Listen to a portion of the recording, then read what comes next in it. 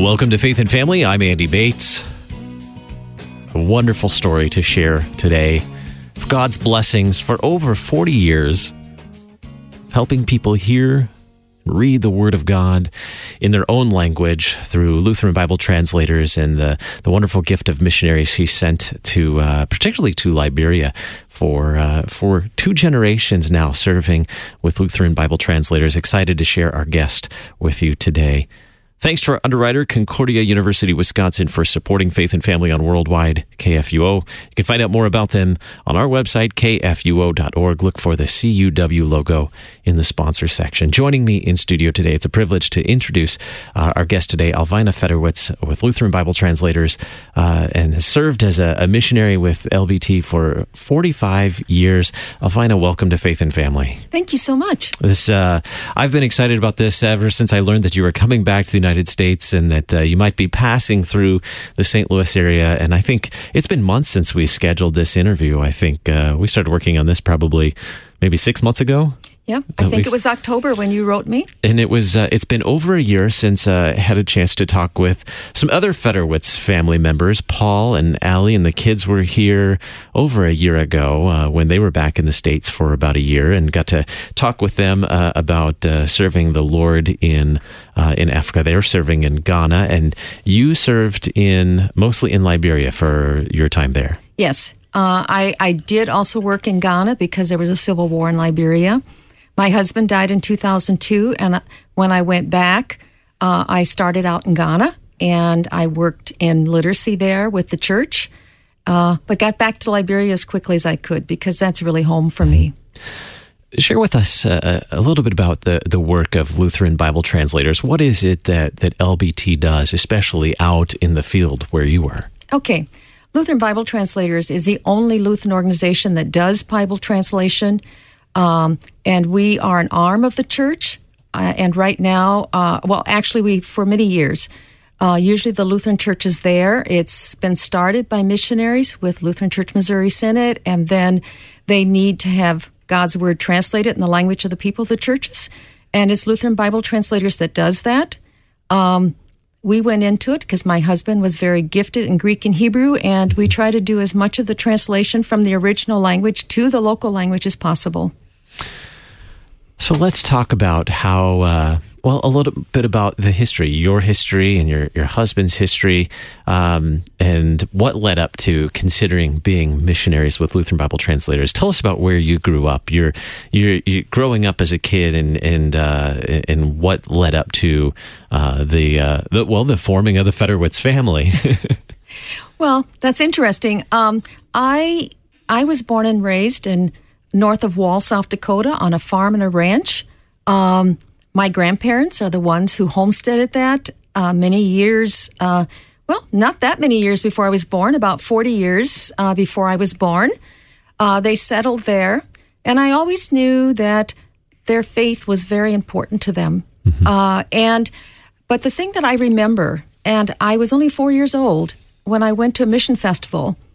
Now, Rapid City was a 3-hour drive from our home, and that was the city we would go and do shopping. We went there twice a year, but whenever we went, we had to be home at 5 o'clock to milk the cows, which frustrated me because, you only got there occasionally, and generally for me just once a year because that was before school started. But for Mission Festival, it seemed that our cows could last as long as possible. And, I never really thought about it until I got older. But as a child, I thought, that means that this is very important.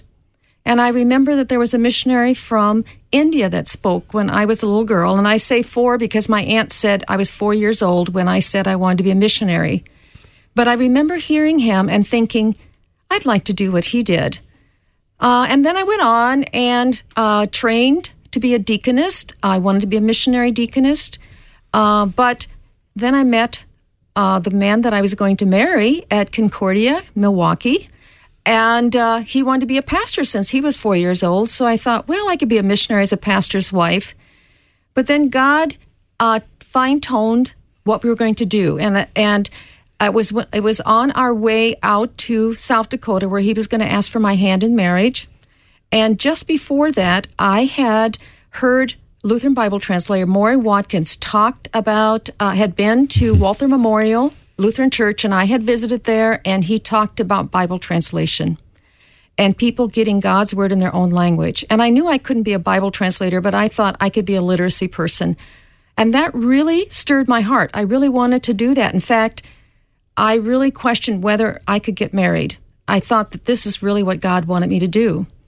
And I know this sounds really funny, but halfway out there, we had traveled about 500 miles, and we stopped at Blue Earth to put fuel in our car. And I remember what it was. It was 24.9. It was the cheapest place along what became I-90. Then it was 16. And as my husband my fiancé-to-be got into the car, I said, I have something I need to tell you. And I wanted to tell him about my experience with Lutheran Bible translators. And as I began talking about it, he said, stop. And I said, it took me all this while to tell you. Why can't I finish? He said, no, I just want you to know something else. And then he told me that there was a missionary couple who served with Lutheran Bible translators who needed to learn Greek, and they were finding it exceedingly difficult. So since he liked Greek, his professor suggested that he give them some personal training. And when he realized how much they struggled to learn Greek, he felt that maybe God was saying, I want you to use your gift as a Bible translator. And so he talked with them, and he felt like he was called to be a Bible translator. And so when I talked about, my experience, he said, well, how about if we just go with Lutheran Bible translators? And we headed back out, and he asked for my hand in marriage, and then he said, and we're going to be going with Lutheran Bible translators to work as missionaries. Wow. So you knew you had you both had gifts that could be used, and pursued this perhaps opportunity with Lutheran Bible translators. Where did you go from there? He went through education as well, further other education? Well, I graduated, and then when he was a sophomore at the seminary, I taught at a school there during that year. He did vicarage, and then when he graduated, he couldn't take a call because he was going to go with Lutheran Bible translators. There were many options that he could have taken, but he didn't. He just wanted to go directly with Lutheran Bible translators, and so that's what we did. So he graduated from Springfield, Illinois in 1973. We went that summer. We didn't have much money at all. We had very little money. In fact, it was Professor Otto Hinsey that got some money from some church that made it possible for us to get our linguistic training in the summer, and we went on vicarage. He finished seminary, and then we finished our linguistic training, and God blessed us that we were able to get our support by Christmas of 1973, and we couldn't go to the field directly because they were having a special program. They were teaching linguistics in the university there, and it was not a good time for new missionaries to come, so we got there Valentine's Day of 1974. And God has been directing us ever since. Growing up here in the States, growing up on a homestead in North Dakota. South Dakota. South Dakota, and then now moving to Liberia? Liberia, West Africa. Do you remember how long that flight was? The first trip? It was one of the shorter flights because Pan Am was still flying, so we could fly directly from New York to Monrovia. So I'm guessing it was probably 24 hours, and we were there. Wow. Do you remember what that first week was like? I remember landing there. It was 20 below zero when we left New York, and we stepped into the tropics. I remember having a nylon hose on and a polyester dress, and when that door opened on the plane, it was just like walking into a sauna bath. And everything was new and different.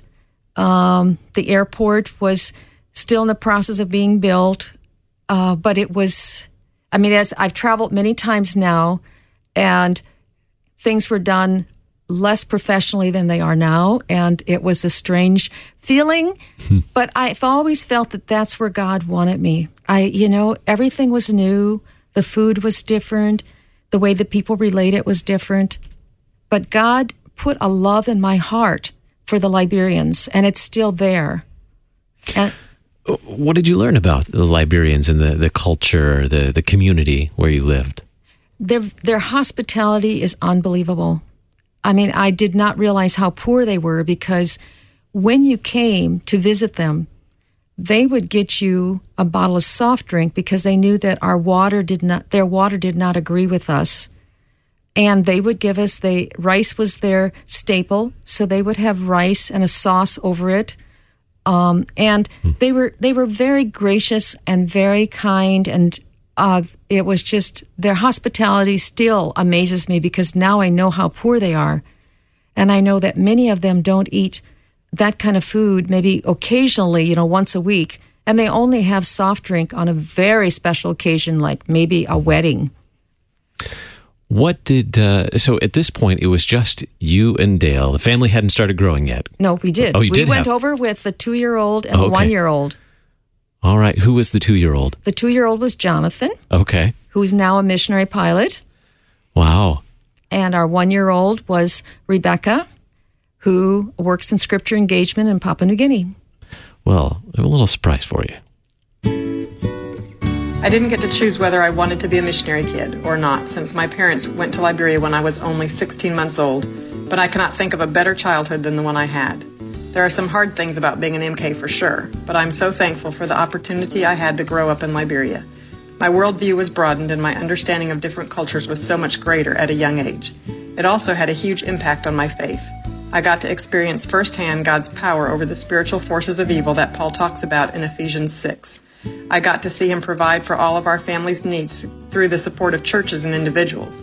I got to experience his faithfulness and provision for us in all our different moves, and I got to see how other cultures view and worship God, giving me a greater depth of understanding about who he is. When I dreamed as a kid of what I wanted to be when I grew up, it always had something to do with being a missionary.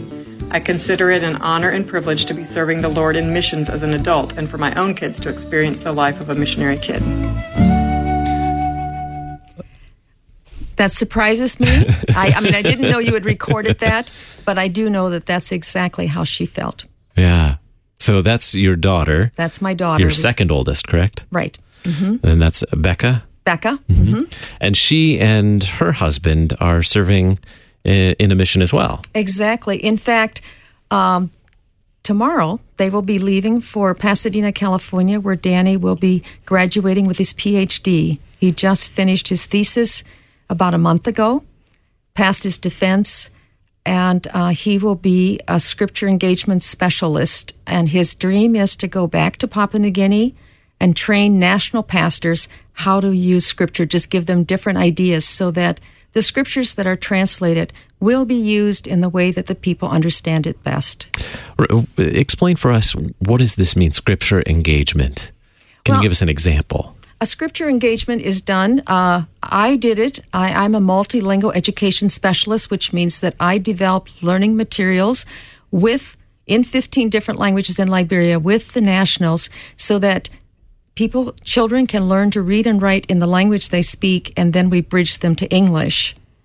And so these children, when they've learned how to read and write their own language, by the end of first grade, they can read the whole Bible and understand it completely. They read it to their families, they read it to their parents, because their languages are quite easy to learn. They don't have all the exceptions that English does.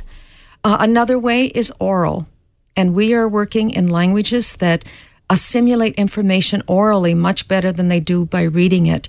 And so Danny has done a lot of research, and he will continue to do research of finding out how do people from different cultures understand information that comes to them.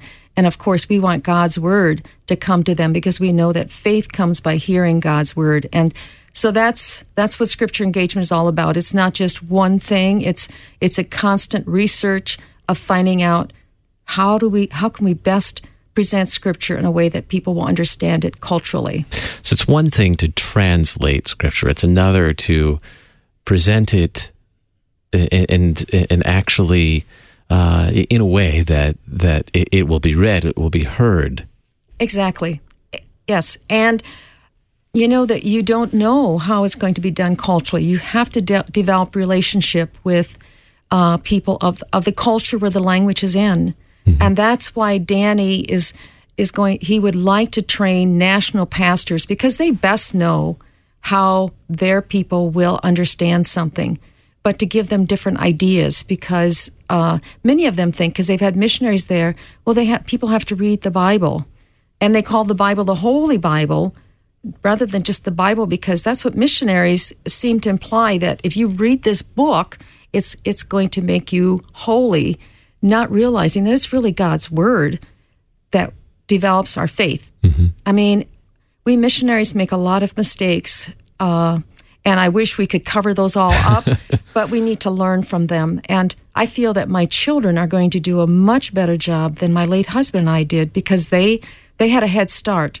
You know, they saw this, they saw us make mistakes, they heard us talk about it, and they were with children. They learned the language much better than we did, and they gained insights that we never got. And I'm seeing them now apply some of these things they've learned. Let's hear from another Federwitz child. At an early age of 8, 9, 10 years old, I would often spend my weekends, all day Saturday, out in the jungle with my friends, sometimes spending overnights with them. And, so that was just a great time learning how to live and work the way the Liberian kids did. Mom and Dad just were really great. They never coddled us. They allowed us to go and explore, and I think that really impacted me in the work that I do now with Lutheran Bible Translators.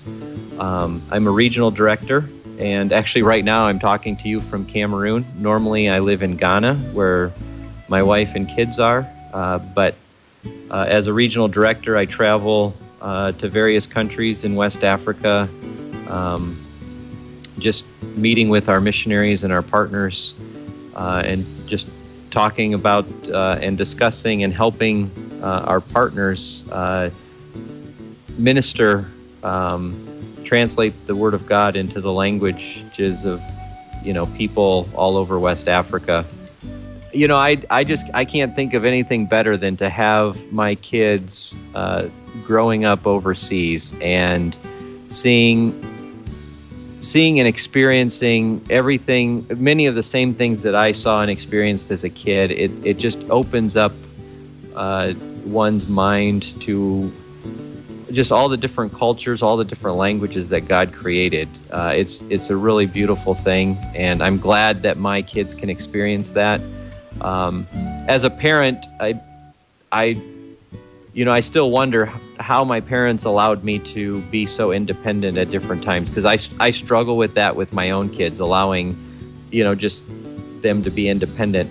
But yet at the same time, I know what it did for me, and so it encourages me to do the same thing for my kids. And, I think one of the things I've seen as a parent in my children is the deep faith that they have, and I think that certainly is just a great benefit of their life and experience on the mission field.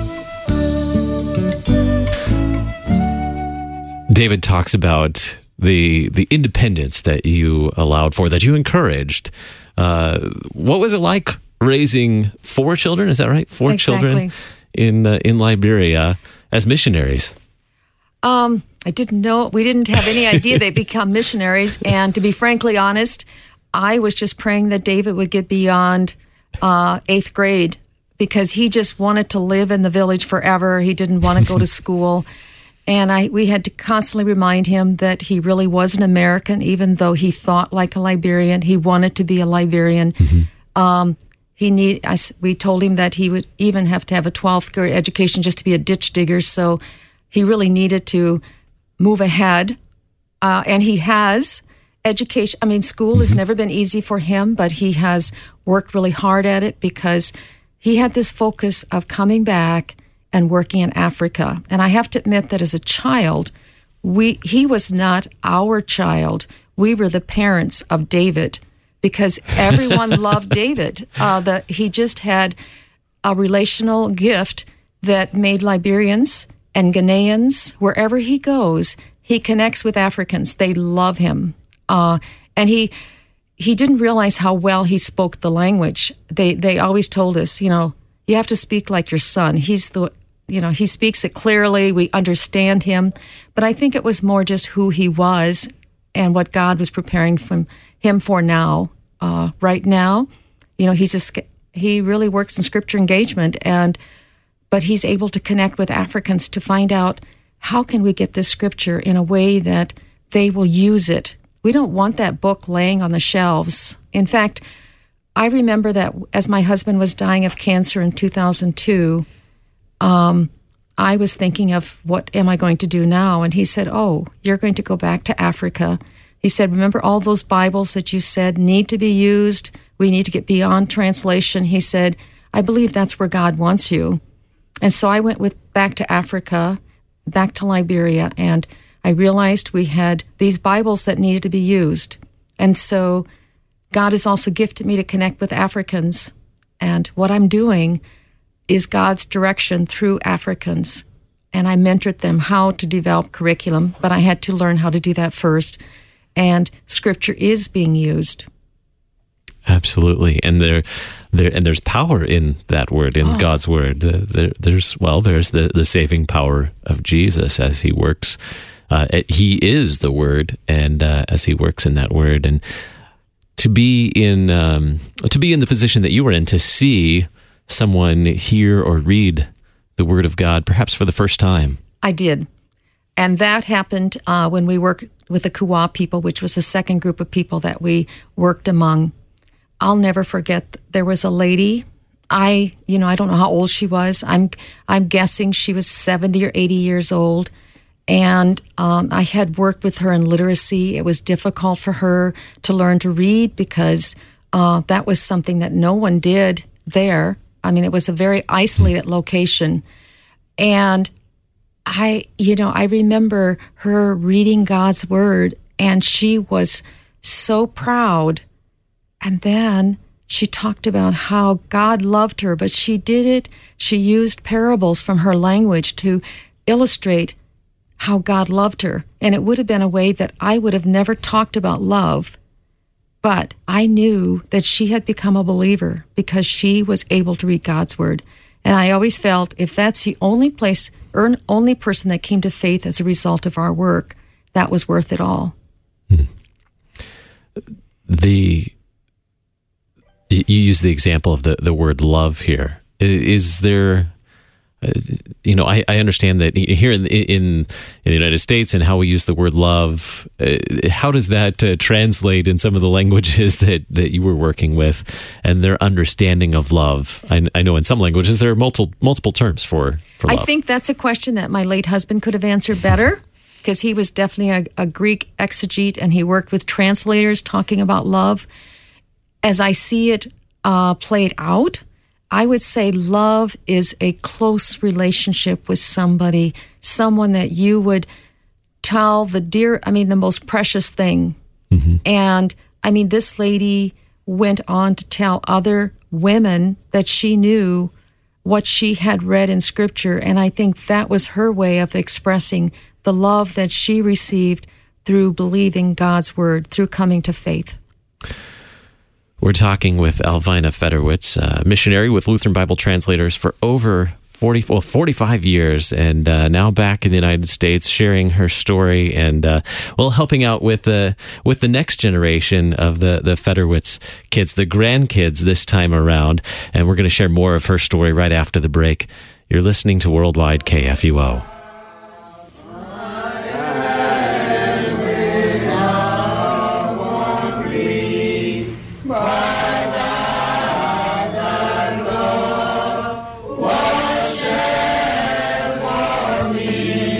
Concordia University, Mequon, Wisconsin, overlooks the beautiful shoreline of Lake Michigan. This serene main campus of CUW is just 15 miles north of Milwaukee, with all its vibrant cultural attractions. At Concordia University, Wisconsin, students living by the motto of inspiration in action can choose from 69 undergraduate majors, 14 master degree programs, and doctorates in pharmacy, physical therapy, and nursing practice. For more information or to take a virtual tour, visit cuw.edu.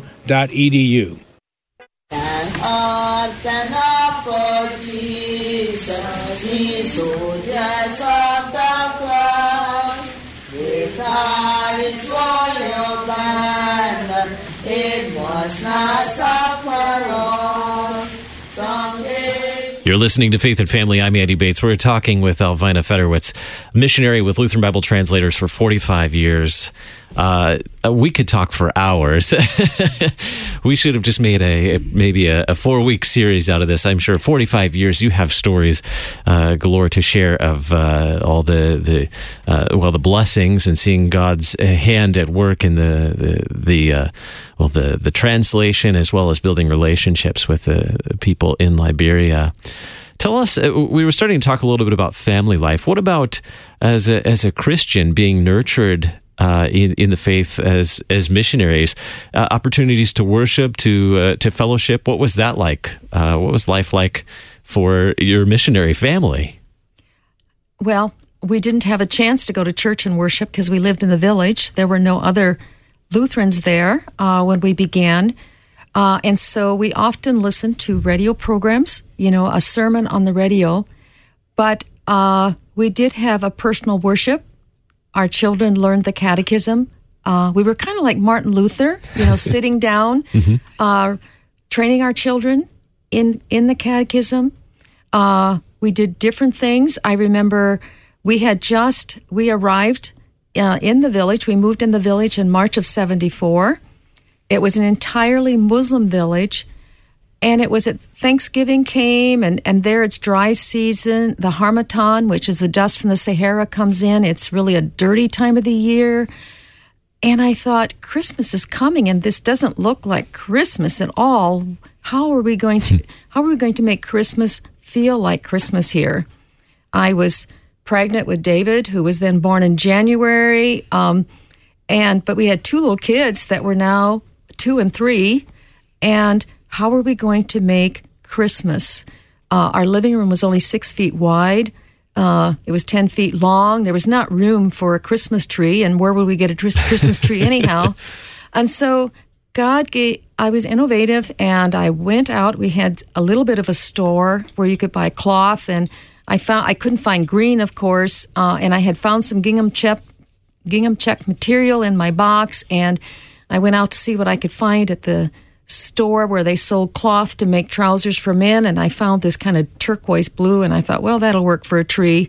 Came up with like an Advent calendar, but it was a tree, and as Advent began, 1st of December, I made little ornaments, and I would come up with ideas, and I would say, okay, honey, how can we use this? I've got a circle, and we talked about, Christ's love is eternal. And we talked about the different aspects of why Jesus came. And that became our Advent calendar, and kind of wrote down some notes. And it wasn't until my first grandchildren were going to be born, and I came back to the States to be with Jonathan and Carrie for the birth of the twins. And I had found this really neat Advent calendar that I cross-stitched, and I gave it to Jonathan. He said, "Oh, Mom, please make one like you had. That was really meaningful." And so we went out, literally bought a sewing machine, and I recreated this, made it much nicer because I could buy the materials in the States, and developed an Advent calendar. And then when I went back to Africa, I told my husband, now we really have to write this up, because, our grandchildren have been using this, and ended up making one for each of our children. And last Christmas, my older grandchildren who are coming home for college this year said, Grandma, can you make us each an Advent calendar? Because that's what makes Christmas for us. And it tells you that your family can worship. It doesn't have to be in a church. We very much appreciate coming back and worshiping with Christians in our own language. But that family unity, I see it with my grandchildren now. They can go to churches in the local language, but they still have their own worship service at home. And that's why this Advent calendar is so important. this year, 2 years ago, I developed a Lent calendar, which is also, it begins with Ash Wednesday. And we talk about, and I try to recollect all the sermons that my husband had done over the years, or all the things he wanted our children to learn, so that our grandchildren would know who their grandfather was. And I implemented that into what we call our Lent calendar. How nice. It's neat how family traditions like that gather you together around God's word and keep you strong in that word. Mm-hmm. Well, let's hear from Jonathan this time. Hello, I'm Jonathan Federwitz, the son of Dale and Elvina Federwitz. I currently serve as a missionary pilot in Papua New Guinea. As a child, I spent 16 years growing up in Liberia, West Africa. Those growing up years are the reason that I'm a missionary today. My dad and mom never put any pressure on me to follow in their footsteps as a missionary. They just wanted God's will for my life and would have been happy with whatever that was. For as long as I can remember, I've felt God calling me to be a missionary pilot. It all started when I had my first ride in a mission airplane in West Africa when I was 4 years old. My mother was being airlifted for medical care, and I just loved the airplane ride, and that planted the seed for what I'm doing today. One of the things that I really appreciate about my dad and mom is that they always put family before ministry. As kids, they involved us in many major decisions about our schooling and other things that affected our life. They wanted us to feel loved and cared for. I remember Dad saying that he would feel like a failure if he won lost souls for Christ, but not his own children. My mother is carrying this on with her grandchildren. Recently, she left overseas field service so that she can be available as a home away from home for 2 of my children who are returning to the U.S. to start college this fall. It means a lot to me and my children that my mother, who spent over 40 years on the mission field, would set that aside to be there for her grandchildren. Raising kids in the mission field, Jonathan. Well, I think all of them have mentioned that you and your husband never pressured them to become missionaries, but the example that you set, I think, and the love that you showed them as a family, and the love that you showed the people you served as missionaries was really very formative for them in their decisions to serve in missions in some way, whether it's as a missionary pilot or in information technology or whatever they may be doing. That the way that just the way that you lived your Christian life as parents, and that carrying out that vocation in a very loving way was really what shaped them and gave them the desire to serve as missionaries. Jonathan mentioned that they were involved in choices about their education. What was it like educating your children where you were living at the time? As I look back, what was the most rewarding thing of being on the field? It was teaching my own children, because we were every part of their life. They weren't influenced by other children. They weren't we were their influence. We were their mentors, and I could give them their academic training. And to me, that was such a privilege. I didn't feel like we had to deal with the world, and we were able to prepare them for their future. And we talked about that often. Another thing that we did, it would have been very easy for me to teach. We did the Concordia materials as their religion, and it would have been easy for me to teach them the catechism. But I always felt that was something that should come from the Father. That was just how I saw it, and my husband felt the same way.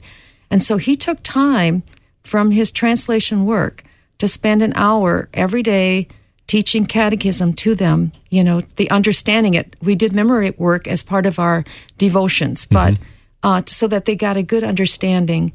And now when I go into their homes, I'm seeing that the fathers are the ones that are leading the family in worship and in devotions and in learning the catechism. And I think that parents don't realize what kind of model they are for their children. I even see that here in the States, that parents that take time to be with their kids are the children that really seem to really prosper when they leave the home. So it's not only on the mission field, but I think here parents can get so involved in keeping up with the Joneses, making sure that your children are involved in this and that. But I think what really influences the children is the parents' attitude toward God and what's important in their lives. How did life change in Liberia over time? I know that there was a lot of unrest during the years that you were there.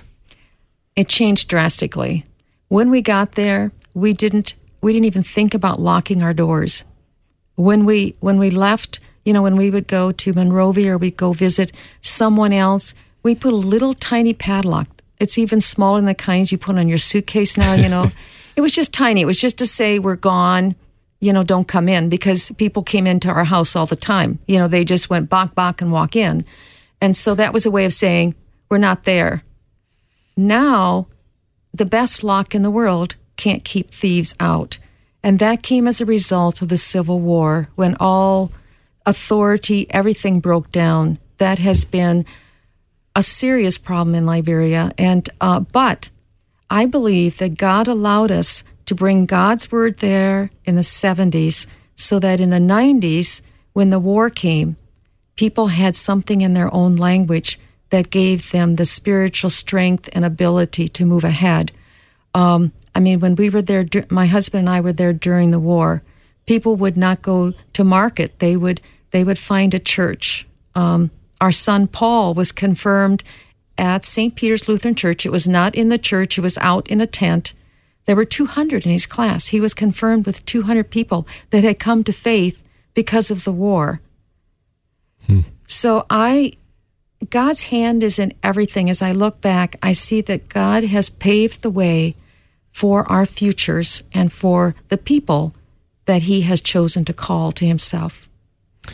Well, you mentioned Paul. Let's hear from Paul now. This is your youngest, right? Exactly. Let's hear from Paul. I think it says a lot that all of us kids are involved in Bible translation. For me, there's really two reasons for that. First, my parents involved us in their work, and so we all got to see firsthand how important it was for people to have access to God's word in their own language.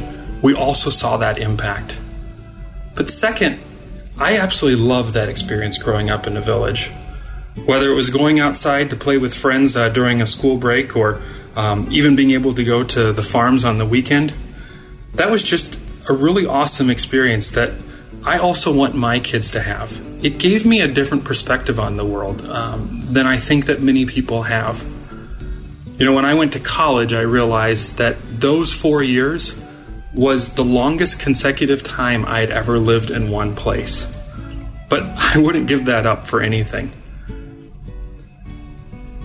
All these different experiences, seeing things in different parts of the world, has really deepened my faith. Because I know that no matter who you are, where you are, or what the situation is, God is also there, and he is in control.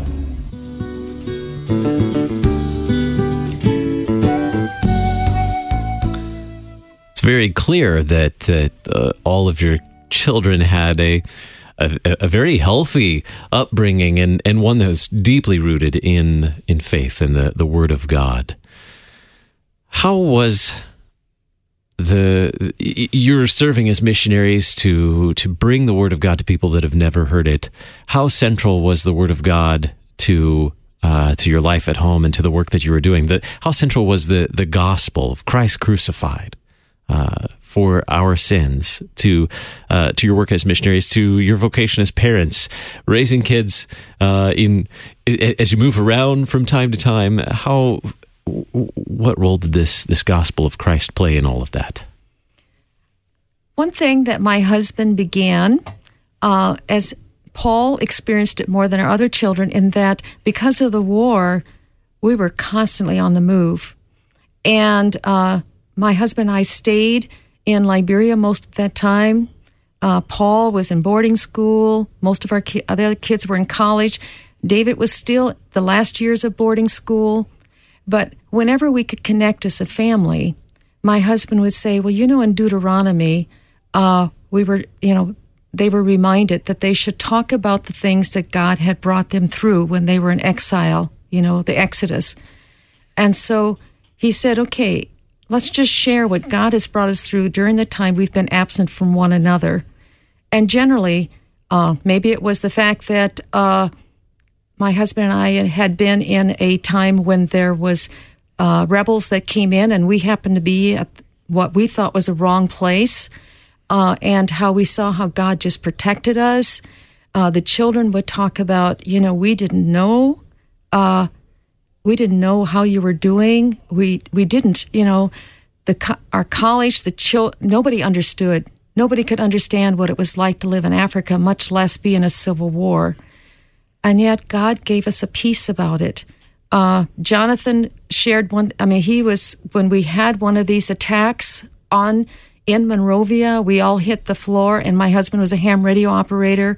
Jonathan had become a ham radio operator because that was our only way to communicate. My husband called him and told Jonathan to let our office know that we were still all right. We had not been killed, that there was gunfire all around us. And Jonathan was kept up to date because we were able to do, he had the ham radio.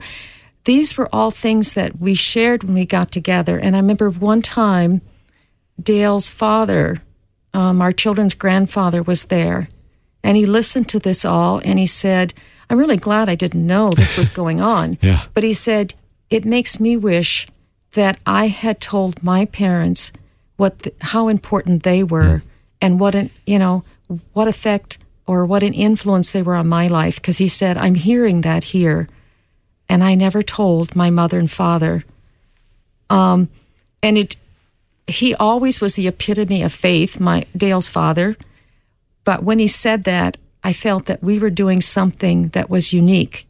It was just part of our family. We just automatically talked about how God brought us through the hard times. So I think it was just part of our lives, and it still is. Something that our daughter-in-laws and our son-in-law say is the uniqueness in our family is that we can be separated for years, and we get together. It's like we've left the dining room table and just moved into the living room, and the conversation just kept going because we just pick up where we left off.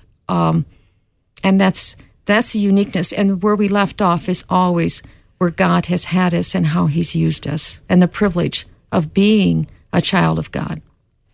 What do you think, mentioning your daughters-in-law and son-in-law, making that transition, had any of them come from missionary families as well? None of them came from missionary families.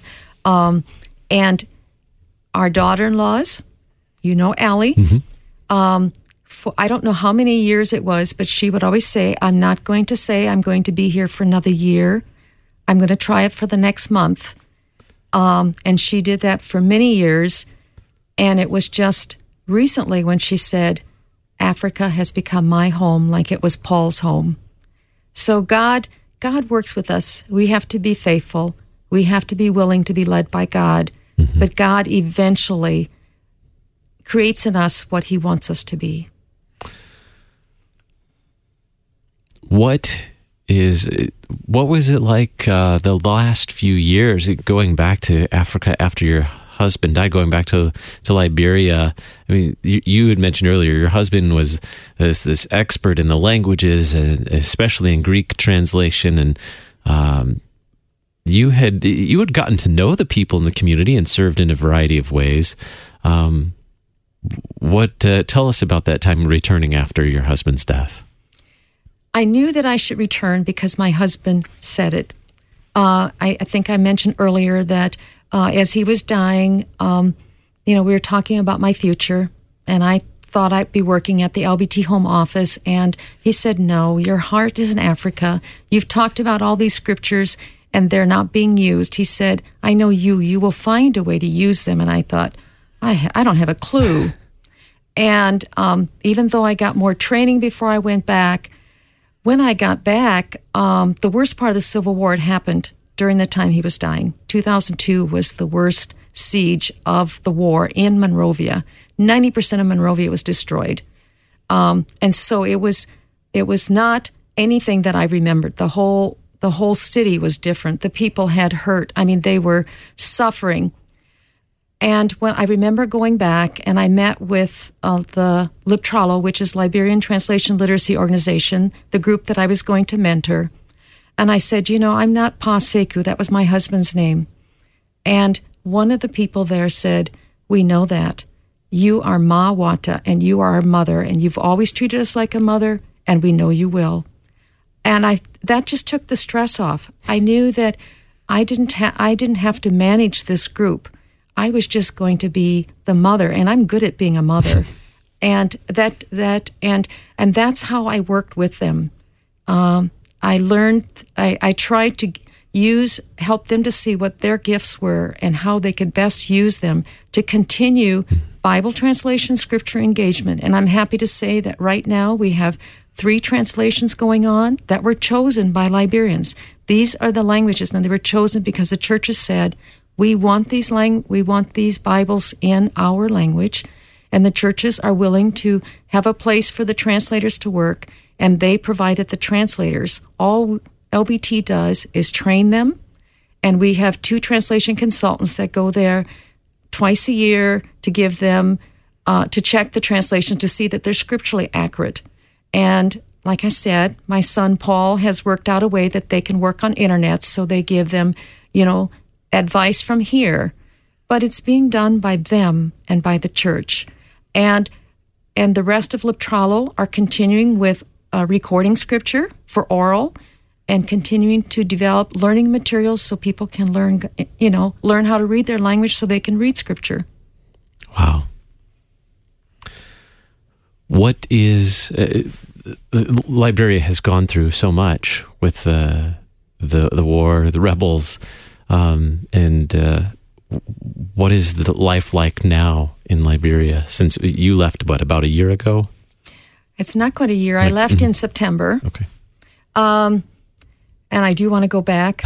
And I would say that LibTralo is struggling because financially, LBT is not able to give them the help that we used to.